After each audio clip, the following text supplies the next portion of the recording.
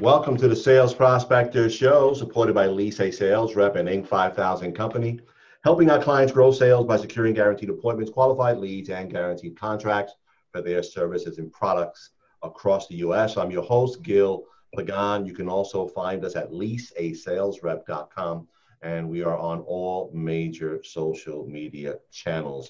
I have the privilege today of interviewing Al, and he is the CTO, Chief Technology Officer of Cerebi-AI.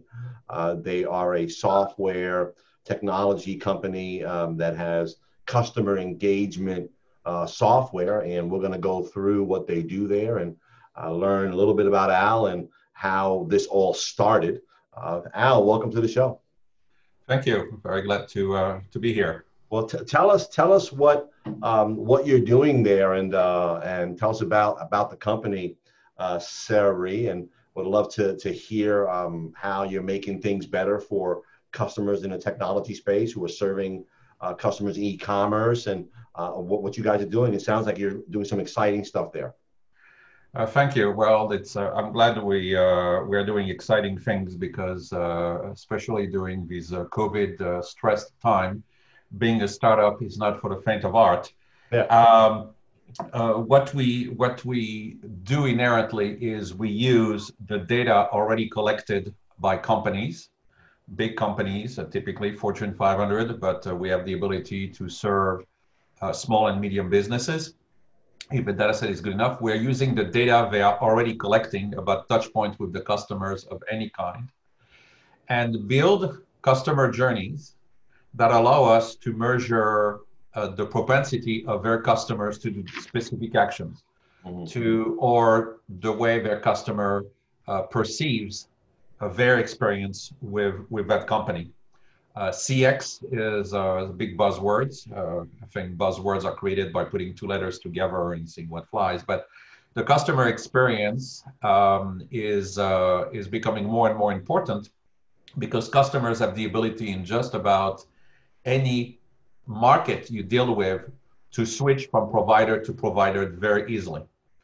The cell phone, the mobile phone, has allowed you to, you walk into a store and you can check the price of an item you see here at a competitor, or you have a bad experience and you can check right away if they are like providers that can supplement or replace the supplier you have now. So more and more, the ability for companies to anticipate the level of experience, the level of satisfaction of a customer is very important. And based on that, to decide and figure out if the customer is a prospect to upsell, is a prospect to cross-sell, is someone who is ready to bail out, churn out, and thus you have to decide if you want to spend the money to rescue or not. And we provide these capabilities through a SaaS platform. We run typically behind the firewall of the corporations. Big corporations are extremely paranoid, as they should be, about the importance of the data from a privacy point of view and a misuse point of view. So when we deploy with large companies, we deploy on their cloud behind their firewall. We aggregate all the data, organize it, massage it, put our things together, and then we present a measure of the customer experience that integrates all the touch points and all the activities that those customers have made, which is much better than NPS, which is solely based on a survey. And we know that surveys are inherently non-reliable. And then we allow our customers to create cohorts of user based on behavior. That is to say, for a car maker, if we say, these are the 3 top % of the customers you have had a relationship with that are likely to buy an SUV during the month of November, then we can create that list, and that list is then passed to an execution engine that customer is able to execute. So at the core, what we do is we aggregate the data in a unique manner.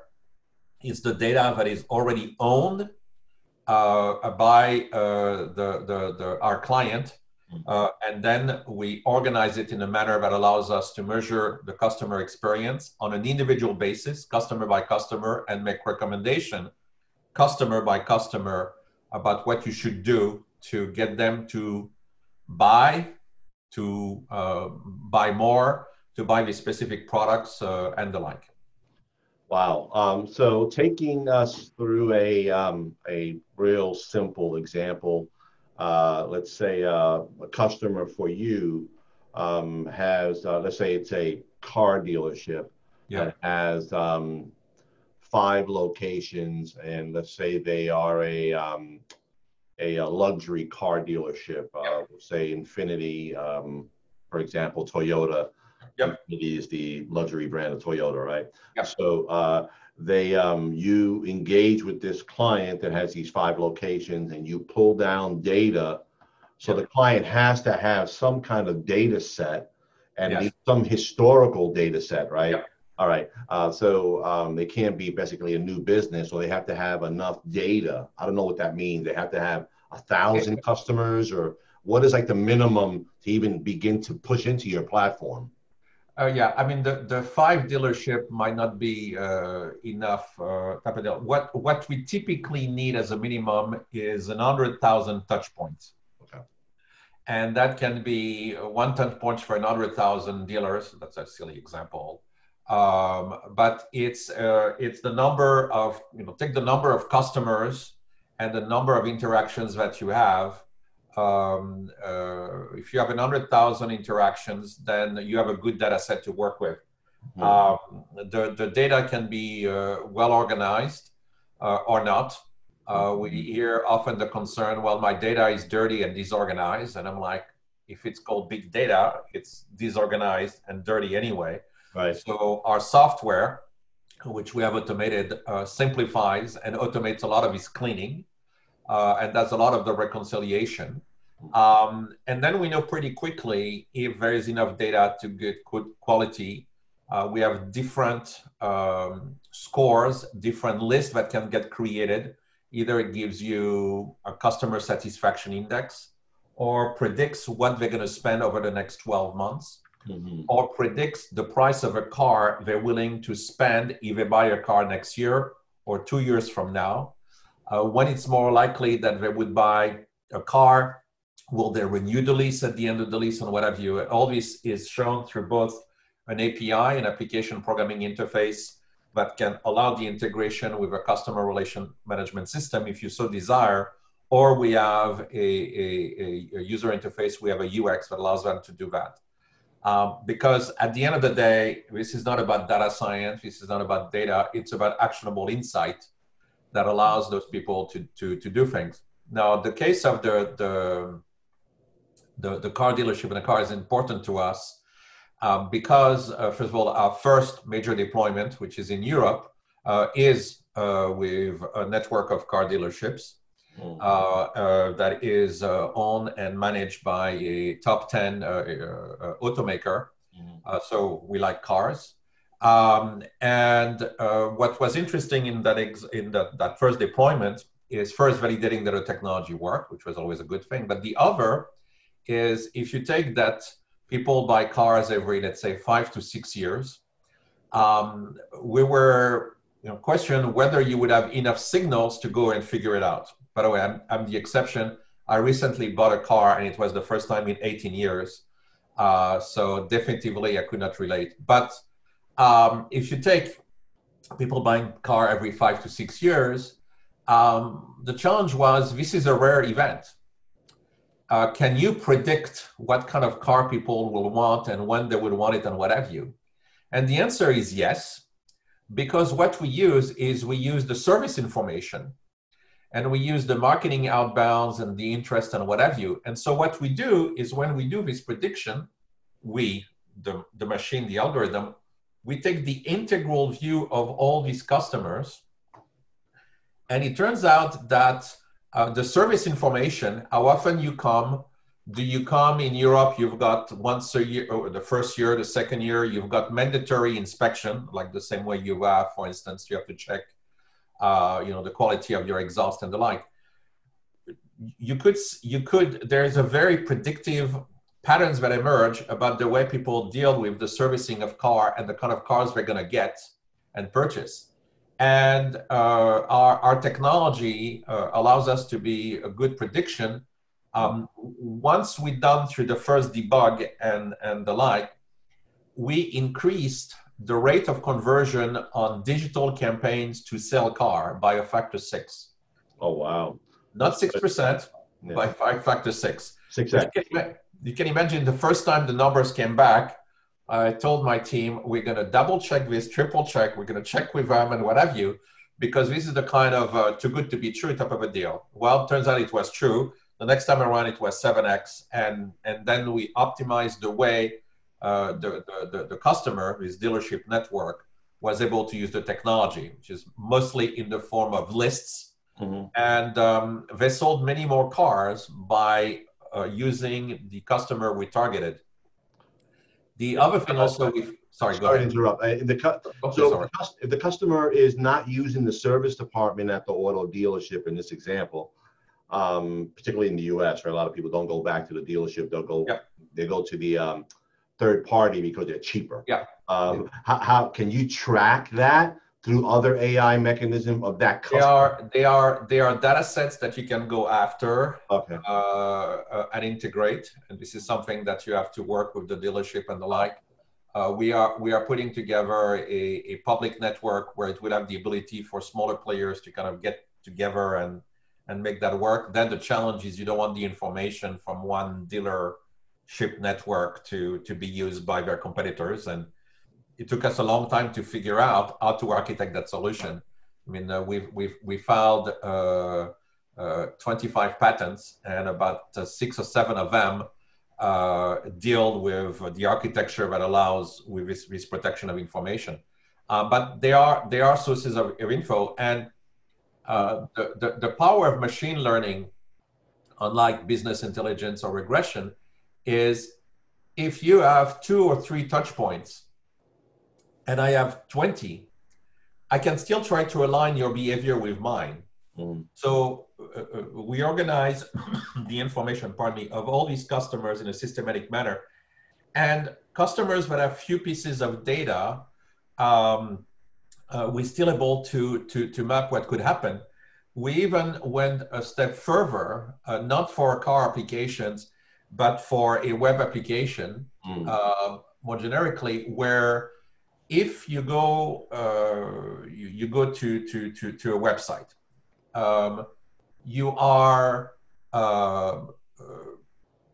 in some cases you log in and password, so you have credentials and the like, so I know who you are.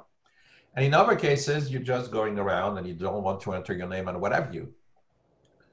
What we're able to do is we're able to map the behavior of someone who logged in with the behavior of someone who didn't. That means the insight we get from customer who are registered existing customer can now be passed on to non-yet registered customer and the like. Mm. And so what this allows our customers to do is to present the right information, the right offer, to bring the right page at the beginning. Mm. And it basically greases the way, it reduces the friction for the early adoption, for the early engagement. You know, when someone walks in the first time on a website, then you've got to figure out what to do. But the early behavior will give you a lot of insight, which now we map around the millions of interactions, the billions of interactions that might happen. So what has surprised me, because the first time I'm doing a B2C AI, I mean, we sell to businesses, but ultimately it goes to the customer, is when you have good data set and when you take the time component into account, how much signals about the customer behavior you can get. We are very time oriented. If you go to a website day after day after day, let's say for 10 days, versus every week for, let's say, 2.5 months, so you have 10 interactions, the fact that it's day to day versus every week or every other week gives you it turns out to give you a lot of insight about what's going on. And so when we develop these models, they're very time-centric and they take that dimension in, And what this allows you to do is to boost the quality of the behavior trait that you're able to abstract, and use them efficiently. Mm-hmm. Wow. So the using the car example as just again just to be consistent, Yeah, you sure. have 100,000 minimum touch points. Yeah, You have so touch points mean like it could be an email, it could be a direct mail piece, it could have went to the website, it could be any number of touch yeah, points. In marketing is what we in marketing we call well same thing touch points, yeah, contacts. yeah, So you got 100,000 touch points to work minimum data set. Those touch points could represent 10 touch points per customer, and it could be 10,000 customers, I'm yeah, assuming. Okay, yeah, yeah. so you have a database of 10,000 customers, you touch them 10 times, that's 100,000 touch points. Yeah, Uh, it's a rule of thumb, and right.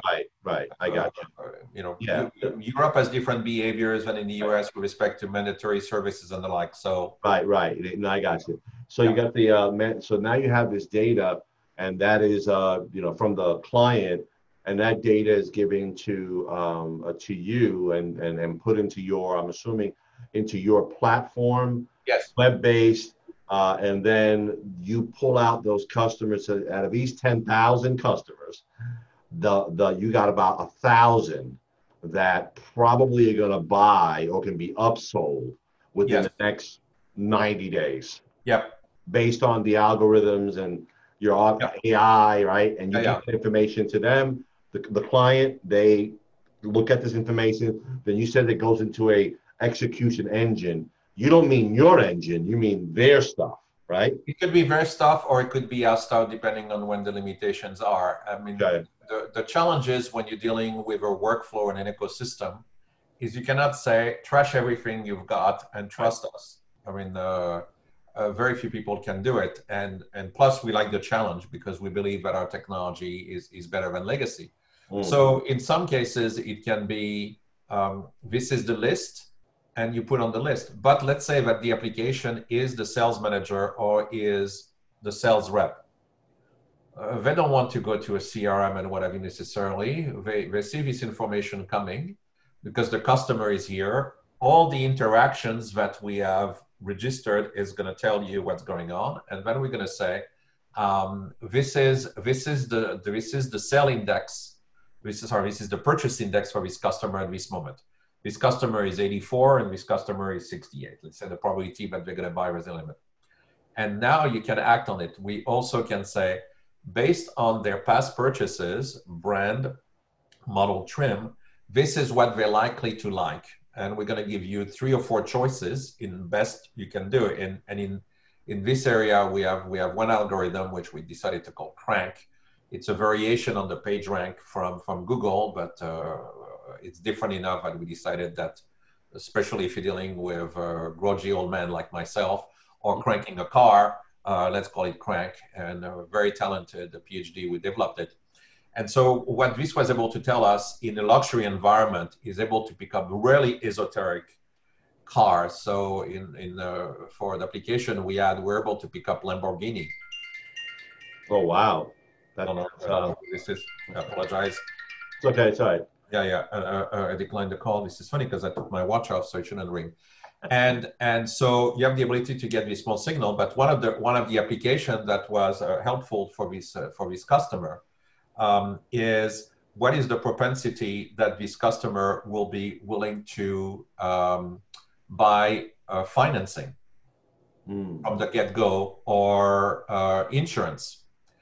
And so these abilities. Sorry, you're pulling that information from the dealership. You're not doing credit stuff. You're not. No, we're not doing. We're Okay. doing credit-like stuff because we also are helping a bank. One of our earlier customer is a bank in Canada, and we're helping them in the adjudication of car loans.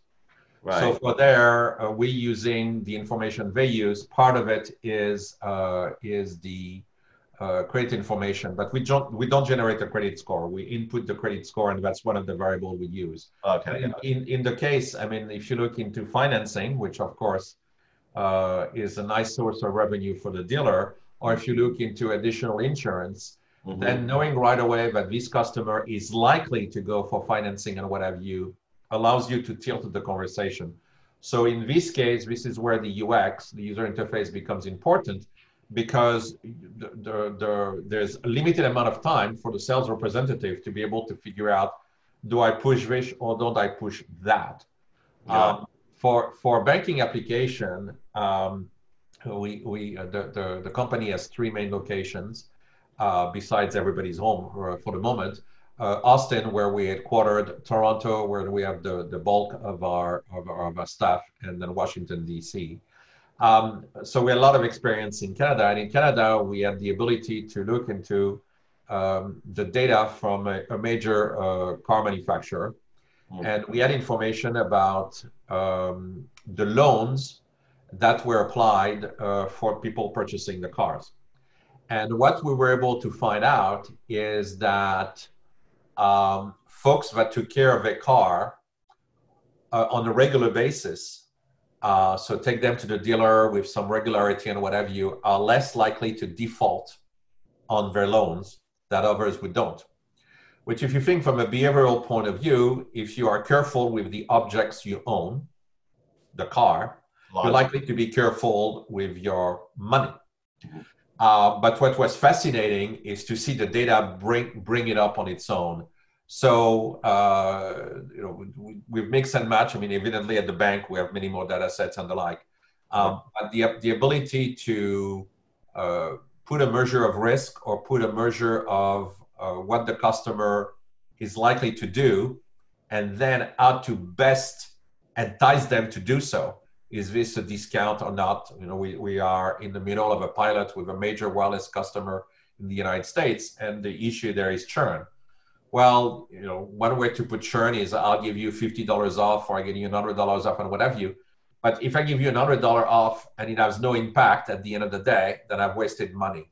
So in that case, the emphasis is on figuring out who is about to churn and what is the best way to retain them, if it's even worth trying to retain them, because if retaining them is going to cost you more money, then ultimately they're going to be back to you, then Yeah, it's a no-brainer. So the platform itself, when you get the data, I mean, this is all web-based, right? SaaS model. Yes. So the client has to log into your platform to see this data and then act upon it, I guess, in whatever sales process, marketing process they'll have to pull that customer in. So obviously we got a sense that the car business seems to be a good industry for this. They have a high ticket item. Margins tend to be kind of tight, on the new cars. Used cars actually are higher margins, and the financing, they make money on the financing, they make money on service, all these add-ons, right? So other industry verticals that I guess would be a good example that your platform works on. I would think e-commerce, people who are buying a lot online and using a certain vendor company, same things apply. Would that be safe to say? Yeah, it does. It absolutely does. I want to bring one thing before we wrap up the automotive business. Sure.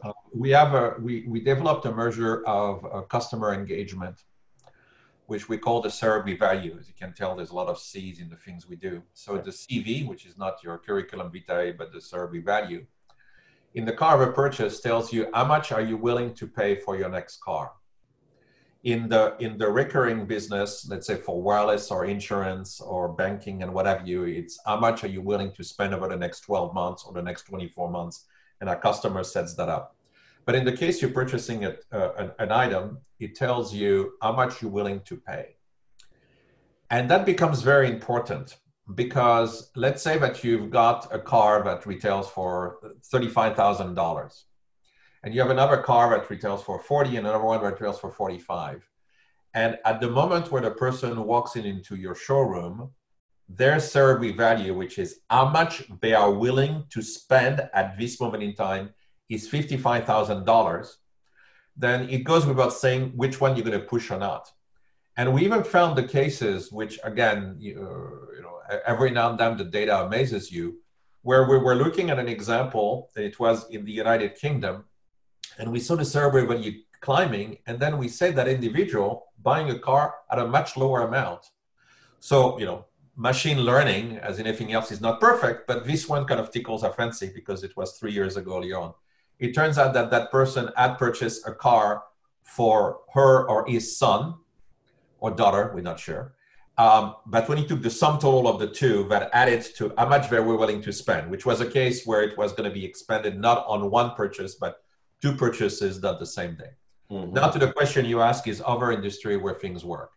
If it's like a giant e-commerce and what have you, Amazon and Walmart took care of themselves, so we're not going to go there. Right. But you might have others that can, especially when you have an eclectic set of items you can buy. Not that we have a relationship with them, but recently I've been doing more of my share of Etsy.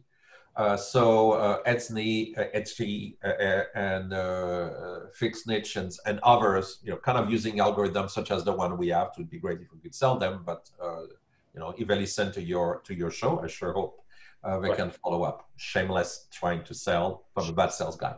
Sure. But for them, for others, insurance. We've done a very successful pilot with an insurance company. Wireless, telco. Both on the cable and the wireless side, who is likely to churn, who is likely to cut the cord. The cable company is going through a major shift to being a provider of programs to a provider of internet, and then you go buy your Showtime and your Starzy and so on. Mm-hmm. So managing those transitions is a good thing. So telco, insurance, banking, mm-hmm. Travel used to be a target, but we know what happened to that. Right. And those are the ones that we've been getting the most traction on. We have an unusual customer. It's unusual from the perspective of what we're doing there. We're working with a central bank, and we're doing a GDP, gross domestic product estimate for them. The goal is to predict what the growth in the GDP or the decrease in GDP for the recent past are. To help them with their forecast. And that was the first time they and we applied machine learning to GDP forecast, and the results were quite interesting, especially the half hour before the official number got released, where are we close, not close, are we close, not close.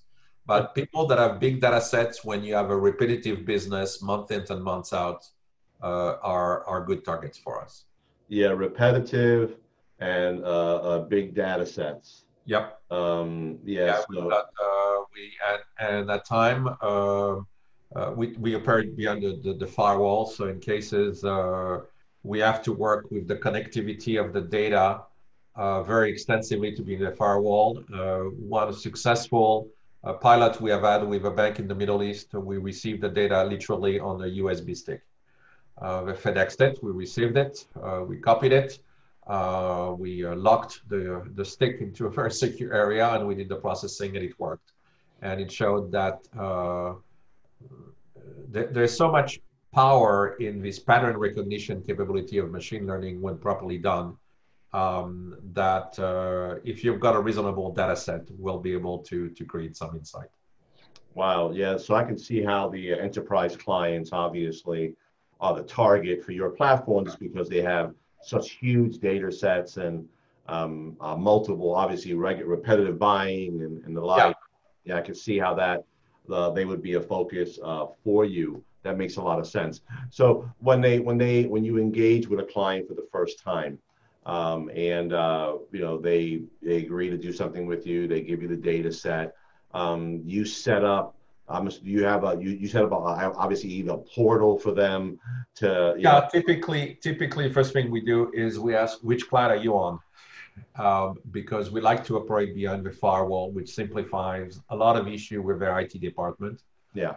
We are cloud agnostic kind of. We are Azure first, but we can deploy it on Oracle Cloud, on the GCP, the Google Cloud, on AWS, as well as on the high performance cluster, which is the term of art for the big iron farm of PCs and mainframes and what have you that you have down in the basement. So our architecture allows us to create the environment, standardize the environment, and then build on top of it.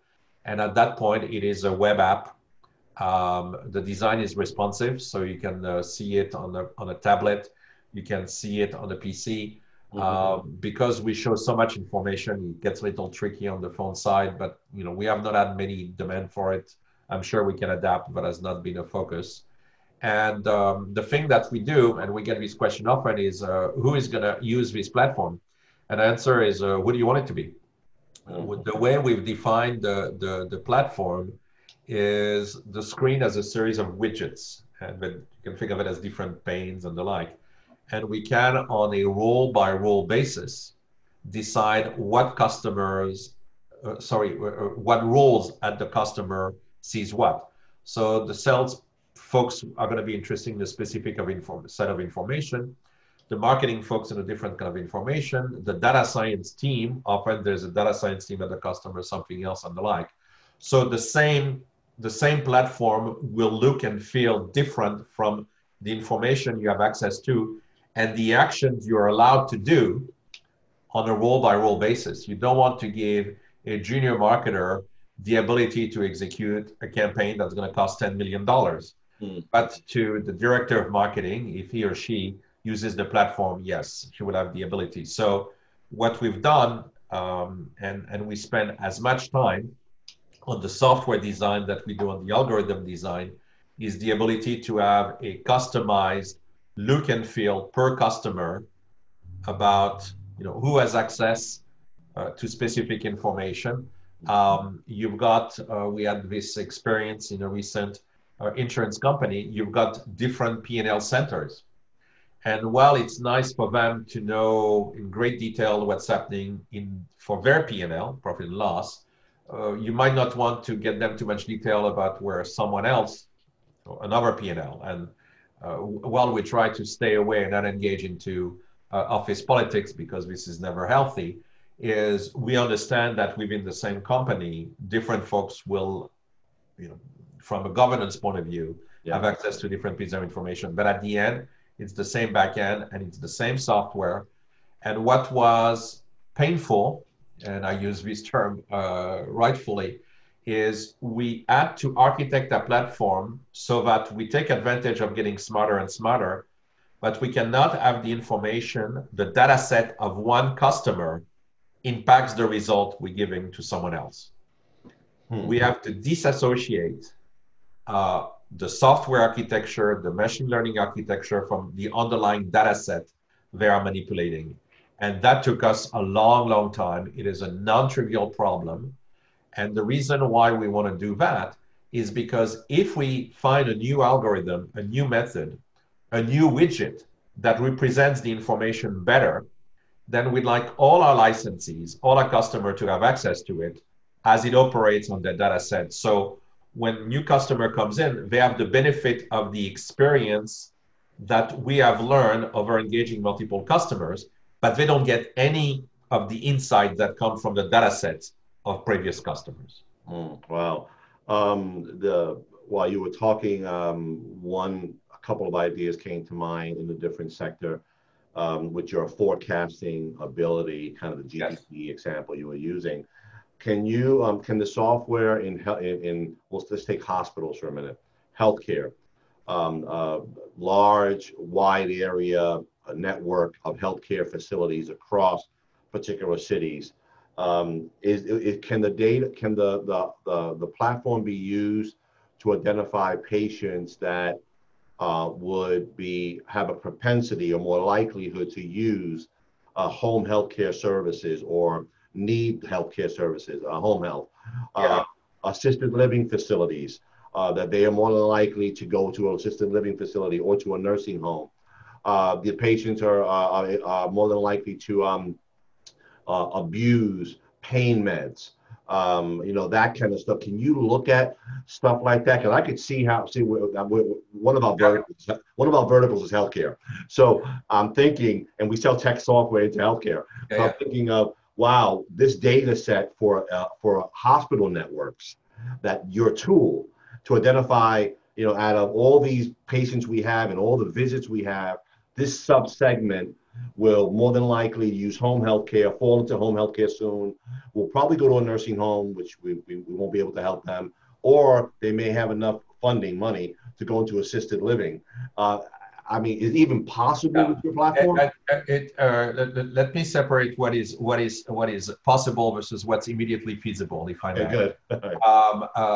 We know about the regulation from HIPAA, Right. so you have to be very careful. But the main issues is you've got Epic and the other company whose name escapes me, that has this hold on the patient records, and they are fighting tooth and nail the mandate coming from the federal government with respect to having API that allows the exchange of information readily. So there's going to be the no, we tell you that this data for an HIPAA compliant application, you have to share it and get done and over it. And I'm not going to go into the politics of it, but this is extremely telling. Now there are other sources of data that can be helpful, such as the logs that the customers are keeping and the like. We have done a limited COVID-19 oriented test. If you're going to be stuck at home because of COVID-19, you might just try to see if you can help. And what we did with another startup located in Canada is to look into, based on symptoms that are reported and based on mood and other things that are self-reported by the customer, are we able to start to predict the likelihood that these people should get a test and go to the hospital. The data set was limited, so we didn't arrive into yet as of July 2020 to a deployment or like deployment, but we have this customer journey, which builds up all these events that you do, can be readily morphed into a patient journey. Or to an advocacy journey. We've proven that it could be done on the limited data sets that we have. The challenge becomes the access to the data, the HIPAA compliance and the like. The problems have been solved through software and firewalls and the like. And as I stated, we typically run behind someone's firewall. But we believe that that is imminently doable. Friend of mine is very involved with the management of contact tracing and other things that the CDC and the FDA and NIH are working through with all the challenges that we know. And there is a demand for integration at a high level that allows people to manage this situation better. And we think that AI can play. We'll see where some of these discussion might go. But inherently, if you have event, another event, no event, then another event, and an outcome, if you've got enough diversity in the events, and if you've got the time information, and if the outcome is well defined, then the technologies that we have do apply. We very quickly, in a matter of weeks, we're able to have this analysis for COVID-19 based on the worst data you can ask about, which is the data that the people record. The previous startup I had where I was the co-founder, I knew the co-founder of Cerebi-AI who convinced me to join, and I'm very glad I did, because we're working hard, but we're having lots of fun because it's fun to change the world. And every time someone tells you you can't do it, and then you show it, you kind of be nice. So we're having fun. But what the customer records, what the patient records, is typically not that reliable, especially if you ask them to record the weight. I'm just not speaking from experience, of course I am. Right. I need to do some. And so we're able to get these elements. So the ability to integrate a limited amount of information that would come from these HIPAA compliant systems, I think could have a difference. And we'll have to see how, if you can't solve the situation we have with respect to COVID, there are other medical situations than COVID, totally aware, through brute force and the provision of PPEs and so on, it is obvious that pattern recognition and pattern tracing, which is an inherent element in dealing with epidemiology of pandemics and the like, I think will play a role. We are very busy with our pilots, but when the opportunity comes, we are evaluating it. It also allows us to stress test our algorithm and stress test our software. Right. And that's always a good thing because you cannot be complacent, and our roadmap is very systematic on both the UX, how we manage the data set, how do we ingest the data set, and the kind of recommendations and list creation we make. So we look at it. We're a startup. If the right opportunity comes in and it's not totally misaligned with our roadmap, we'll go for it. We were not expecting to do the GDP of a major country, and yet we did it. And thank God we did, because one, the customers are very, very tough. But the toughest customers I know, period, which means they make us better. And the good thing is they made us better. Well, that's great. That's great. Glad to hear that. As we begin to wrap up our conversation here, you obviously a CTO there, and you came obviously with a lot of experience to Cerebri, and your background. Did you actually help to write this this platform? Were you doing code? And the like, or you're the visionary kind of big picture kind of guy? I came after the company had been started for a couple of years. Jean Bélanger, our CEO, is a friend of mine. I've got to use the F word in this case. He's a friend of mine, and it took him 19 years to convince me to work for him, so I know what I was getting into. And after my previous startup, I was doing into looking AI for politics. Opposite of this, it says, okay, and now that you're done dealing with your things, won't you come over and do things? So there was some reinventing, I'll be honest, and there was building the team. The team was much smaller when I joined. And a lot of the things was to bring maturity, at least years of experience, we'll have to decide if it translates to maturity, to the team and build it and force a robust roadmap. So my focus is system architecture and road mapping, and really try to anticipate where the value creation would be. I brought up a tremendous focus on patents. I'm a serial inventor, and when I say serial, I have 64 in the United States and close to 500 worldwide. So yeah, it's a bad habit. So we really build up our IP and build up the team, and a lot of co-marry the software and AI. And I'm very blessed from the fact that we were successful because we worked hard on it to build a very strong team. The team that supports this effort is second to none. I had the privilege to do, this is my fifth startup. I work in mid-sized company. I work with Motorola, I work ComSat, GT, and so on. This is on a per individual talent point of view, outstanding.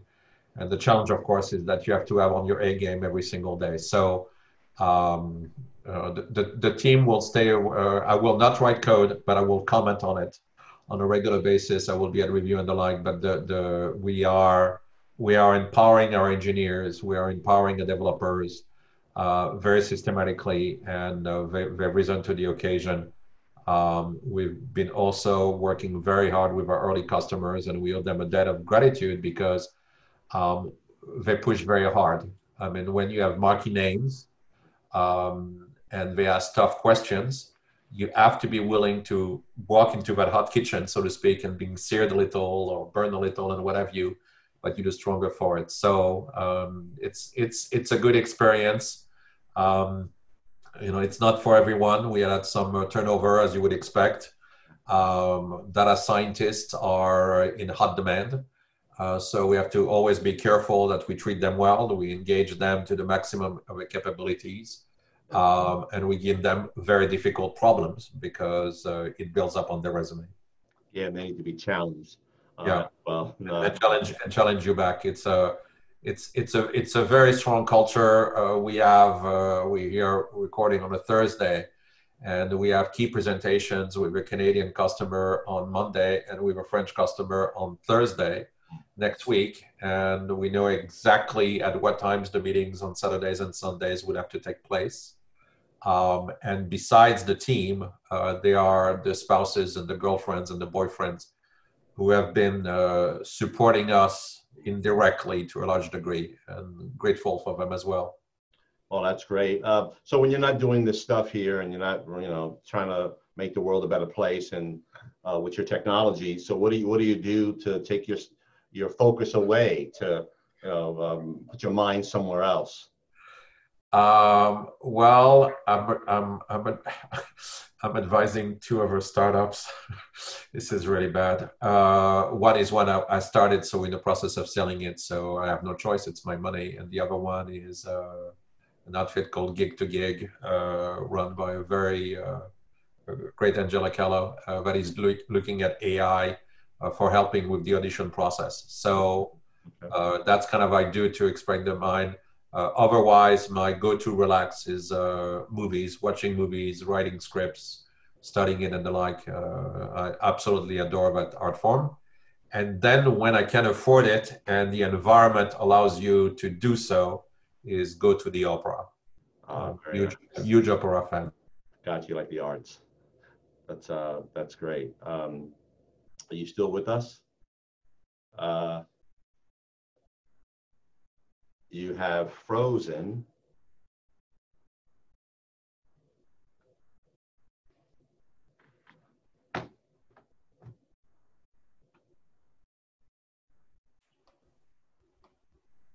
I lost you. We were frozen for a little while.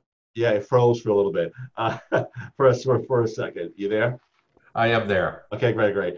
So I appreciate you sharing what you do. That when you're not working, you're doing the other stuff. So rapid round lightning round questions to ask you. So you like coffee, hot or cold? Hot. Hot, and lots of it. Yeah, me too. My mother was Turkish, and just to get the reference, the rule was that after 9 o'clock, in the evening, you could only have espressos. So yes, totally caffeinated. Oh, wow. So your favorite food? Sushi. Sushi. Okay. Do you eat hot dogs? No. Okay. Burgers? Yes. You put ketchup or plain or not or mustard? What do you put on your burger? I put fancy French mustard, of course. Oh. Pizza? Yes. Like pizza. Apple or Android? Totally Apple. Yeah. Typically the creative and the technical guys like the Apple for some reason. So obviously you're using a Mac. Yes. Laptop or a desktop? Both. Both. Okay. Laptop and desktop and iPad. The iPad is my go-to thing. I'm a bad sleeper. And so at 2 a.m. or 3 a.m., if I wake up, I'll boot up the iPad and start working. Oh, that's good. Oh, no, it's not. Trust me. Yeah. Some of the best thoughts happen early in the morning, at least for me anyway.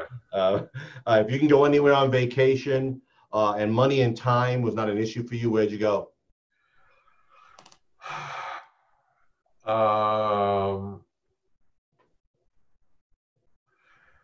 That's an interesting question. I'll answer with two answers. Typical. One, I'd like to take my my girlfriend to Paris together. I'm from Paris. She has been to Paris, but not together. So that's kind of the if you can spend a long time or what have you. But a place that I'd like to go is Eastern Island. Oh, very, very nice. Dog, cat, or neither? Dogs and more dogs. Okay. And obviously, you like the art, you like the movies. You've already said that. Yep. So, do you? If we weren't in this COVID situation, I'm assuming you'd go to the theater versus Netflix and Hulu. Yes. Be in the experience, right? Absolutely, yes. And last question: if you had a superpower, and you were given one superpower, what would that be? I would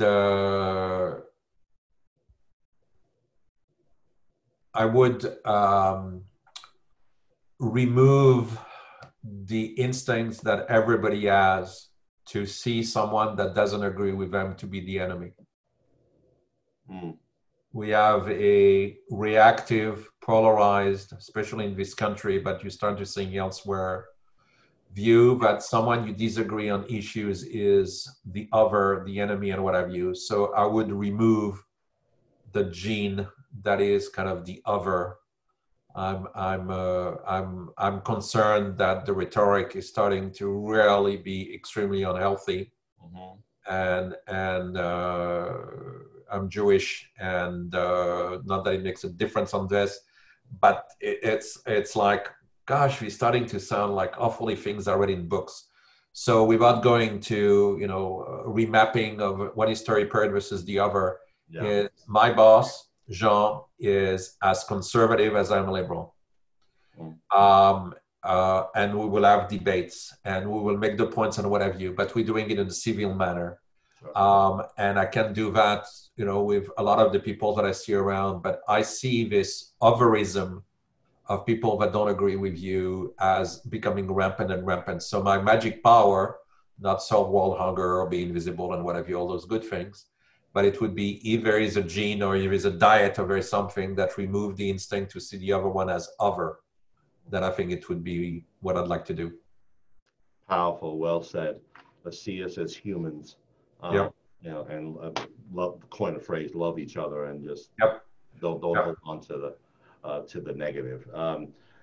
We have been interviewing Al, the CTO of Cerebri, a customer engagement platform that can take clients' data and help them understand it better to upsell, cross-sell, and also reduce churn. It can be used in multiple industries. We discussed quite a number of things here, and using data to make the customer experience better, but also make your business more profitable and grow and sell more to your existing customers. I would love the conversation. Al, you guys are doing some really exciting things there. You're an interesting man, and you got very interesting history. I see great things from what you're doing, and wish you all the best and success with this venture. Thank you very much. And your other stuff also, the other two you're working on the side as a side biz. Good for you. Okay, thank you very much. It was great interviewing you. We'll be in touch soon. All the best.